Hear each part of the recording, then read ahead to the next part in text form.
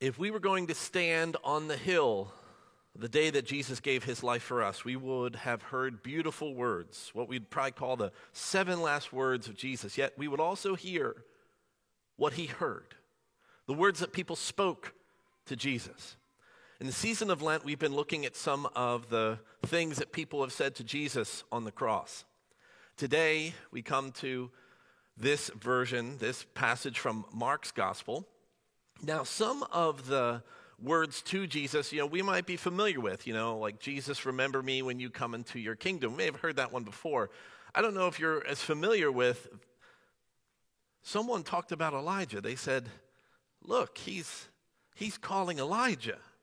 Let's see if Elijah comes to take him down. I don't know about you, but have you ever wondered why somebody said that? This morning, I hope to give an answer to that question of why would people say that? And the answer to all of life's questions, including this, is found at Cracker Barrel. We should pray, shouldn't we? Let's pray. Okay. Lord, we thank you for your word. We thank you for the way it tells the story of who you are and who we are in your grace.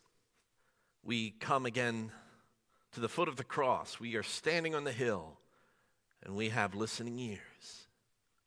Speak. Your servants are listening. In Jesus' name we pray. Amen. You see, I love me some sweet tea, don't you? So have you ever been to Cracker Barrel? I always get sweet tea. I mean, I don't care if I'm there at, 8 o'clock in the morning for breakfast. I'm like, yeah, I'd like to get, 2 eggs over easy, la, la, la. I'd like some sweet tea to go with that, please.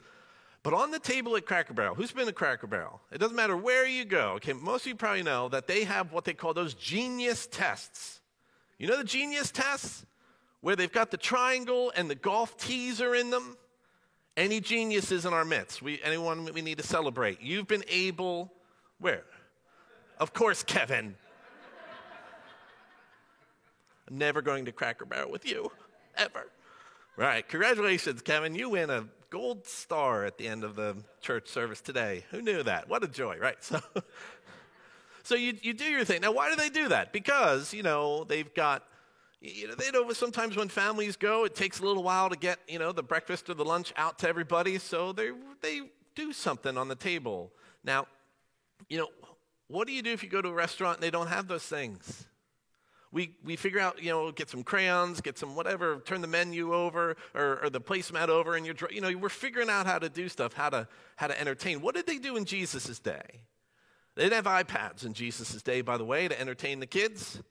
So whenever they would celebrate for a big meal, a meal particularly that might take a long time, did you ever notice that sometimes on our high holy days, the meals that you sit down with your family and friends, they're just going to take maybe a little bit longer than just the grab and go during the week? Did you ever notice that when we have special meals, we make, food, certain types of food that would help to say what this holiday is? Like turkey is kind of synonymous with Thanksgiving, and ham is kind of, synonymous, I don't know why, but with Easter for some reason. There's never hey, it's a Tuesday night, let's make the family pistachio pudding. If you don't know what that is, it's the grossest thing in the entire world. That my wife's family make sure, it's a holiday, we got to have a pistachio pudding. Never on a Wednesday night are we like, I want me some pistachio pudding, because it's gross. So what you do is you take this weird Jell-O and the pineapple and the it's the weirdest thing in the whole world. Am I right? Yes, I'm right. So food tells a story. We've got things on the table that help to tell the story. Now, in Jesus' day, when they would, sit down for one of the high holy day meals, and in fact, the day before Jesus gave his life for us, he gathered with his disciples and he celebrated a meal. This meal was called the Passover meal. It was during the Feast of Unleavened Bread. It's kind of the same thing. So they would all gather and they would celebrate. They'd have certain foods that would help to tell the story, and they'd have certain things that they would do to help not only tell the story of why they're gathering to celebrate and share this meal, but also to entertain the kids, to have something to do as this meal unfolded. Now, they didn't necessarily have the golf tees and the genius test. They had Elijah. Now, here's what they do. Jesus would gather with his disciples, and Jesus did this growing up, but I wonder if they did this too when Jesus is there with all of his sort of grown-up disciples. You see, they would set the table, you would go, and the meal that they were celebrating is the most defining story of who they are. You can read about it in the book of Exodus. It's the thing called the Passover. So it's when God has delivered and redeemed and set free his people and brought them out of bondage of slavery in Egypt. So again, it's a long story. I'm not going to tell the whole thing. Read about it in the book of Exodus. But they would tell this story. And they'd all gather, and they'd either have a place or a chair or whatever. And even now they do this still. And you gather for the meal, and everybody kind of gets to their place. And then there's an empty place. And we're like, did we lose Grandma in the woods again? No. They say, well, okay, we got everybody, right? Who's this chair for? This is Elijah's chair. Who's that? Like our second cousin that we never met? No. Let me tell you about Elijah. In fact, we're expecting for him to come to dinner tonight. Really? All right. You know, kids, why don't you go and check the door? See if he's here. And they get all excited.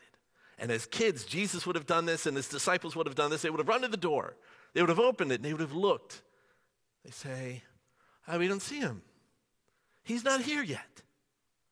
And they'd sit down at the table, make sure Elijah has his own chair, his own place. The food would tell the story, but then they would also have cups.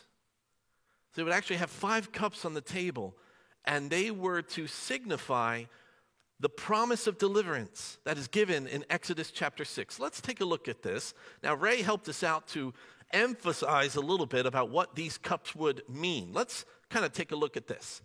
Therefore, say to the Israelites, I'm the Lord, and I will bring you out from under the yoke of the Egyptians. I will free you from being slaves to them. I will redeem you with an outstretched arm and with mighty acts of judgment. I will take you as my own people, and I will be your God. Then you will know that I am the Lord your God who brought you out from under the yoke of the Egyptians. I will bring you to the land I swore with uplifted hand to give to Abraham, to Isaac, and to Jacob. I will give it to you as a possession. I am the Lord. So did you notice there were 5 bolded and or larger phrases, particularly emphasizing the verbs of deliverance? Now, what they would do is it would be 5 cups, and each one, let's take a look at them, right? The bring you out, free you. So they would take a cup, and in good holidays or good celebrations, they would raise the cup, they would maybe say cheers, they would celebrate it, they would drink from it, and they would tell this story. They would talk about a God who brings us out. This is the promise of deliverance. Now, let's look at this through the lens of salvation. What is deliverance? What is redemption? What is salvation if it's not these things? And during the Passover meal, they'd take the first cup, and they would talk about a God who brings them out, who sets them free, who redeems them with an outstretched arm. Now, do you remember that on that night, we do this thing called Holy Communion? It's where we take the bread, we take the cup. But what happens when Jesus is celebrating, he takes a cup. I don't know necessarily which one of the 5 that he's going to take. But often I've referred to it as the 3rd cup, the cup of redemption. And he takes this cup and he changes it a little bit. They're going to tell the story of the Passover, but Jesus is now going to help us understand it in light of who he is and what he's come to do. And he would take this cup and he would say, this is the blood of the new covenant poured out for you for the forgiveness of your sins. When you drink this, remember me. I wonder if he read that verb again, read that phrase, read that promise of deliverance from Exodus chapter 6, which they would have done in that 3rd cup. And he says, I will redeem you with an outstretched arm. And what did he do? Not even 24 hours later, he redeems us with an outstretched arm. And what is salvation? That in this redemption, he takes us as his own. That's deliverance, setting us free from bondage, bringing us out under the yoke of oppression, redeeming us and taking us to himself. Those are the four cups that they would raise up, and they would drink, and they would toast, and they would say, but yet this fifth cup, this I will bring you out. This is Elijah's cup, and nobody drinks it. It just stays on the table. Because throughout, the years, as this meal sort of, as they formed how to tell the story of the Passover, obviously post-Elijah, Elijah wasn't there during the Passover. Elijah's a prophet in the Old Testament. But Elijah represents something that every time they would tell the story, the defining story of who they are as God's people, of being delivered from slavery in Egypt, they would tell the story now within the lens of who are we as God's people and where are we going and how are we delivered and redeemed and where do we desire to be? And they do this through the lens of Elijah, because Elijah is the one who is the symbol, that is the forerunner. He's the one who shows up. They believed that Elijah would come and usher in the Messiah, that he was not to be the Messiah, but to be that final announcement that now we are ready. Elijah's going to come back. Elijah's going to come back, and that's going to be the sign for us that the Messiah will come. So that fifth cup, this idea of now being brought out and established. In the Exodus version, it's this idea of I'm going to bring you into the promised land. Well, what happens throughout not only the decades and the years and the years and the years where it doesn't quite work out, where the kingdom is divided, when they struggle and they don't have a place to call their own, even in Jesus' day, they have their own temple and they have their own freedom, yet they are still oppressed.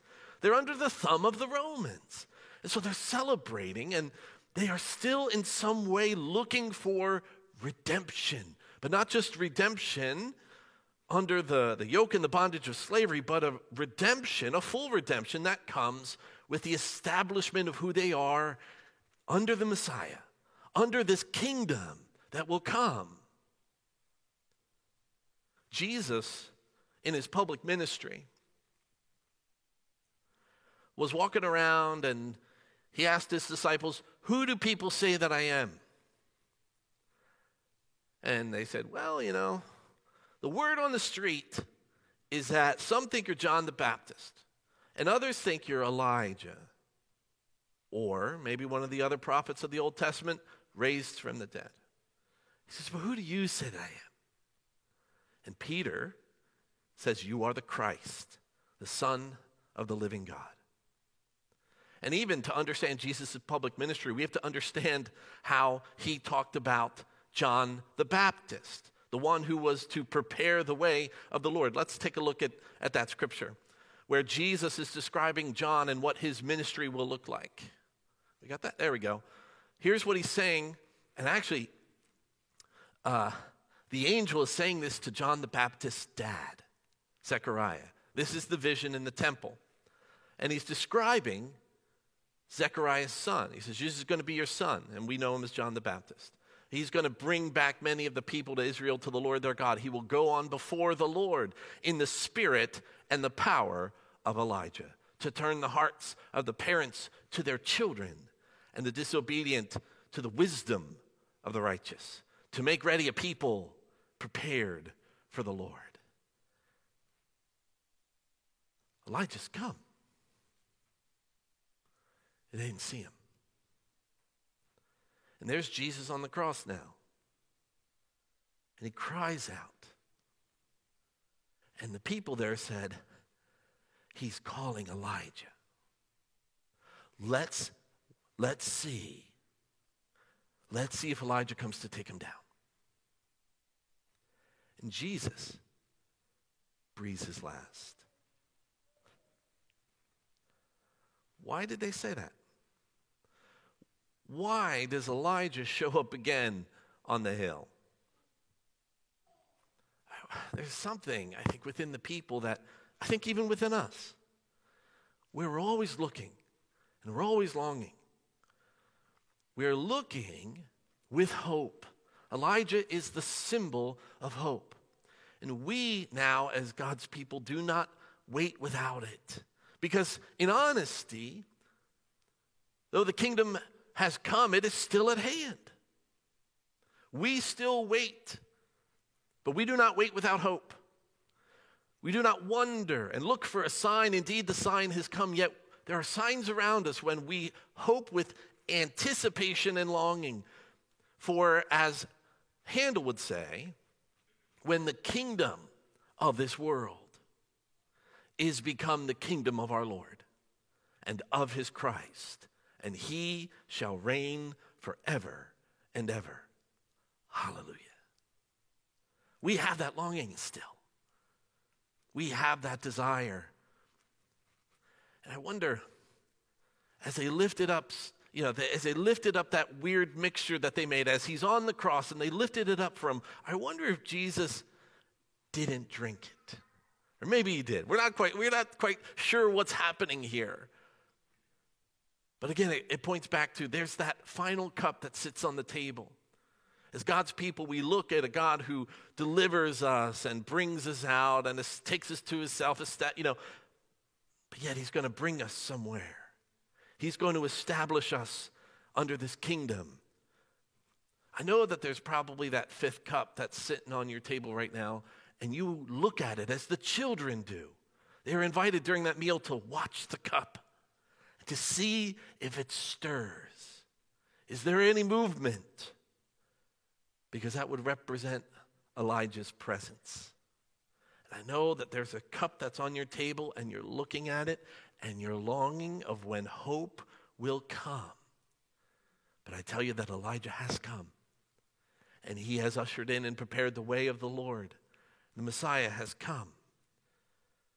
The problem is for us sometimes is that salvation is happening in front of our eyes. And we're still looking for the sign. Indeed, Elijah's come. Raise your glass. Tell the story. But look. Check the door. He's coming. Watch the glass. But watch with hope. Let's pray.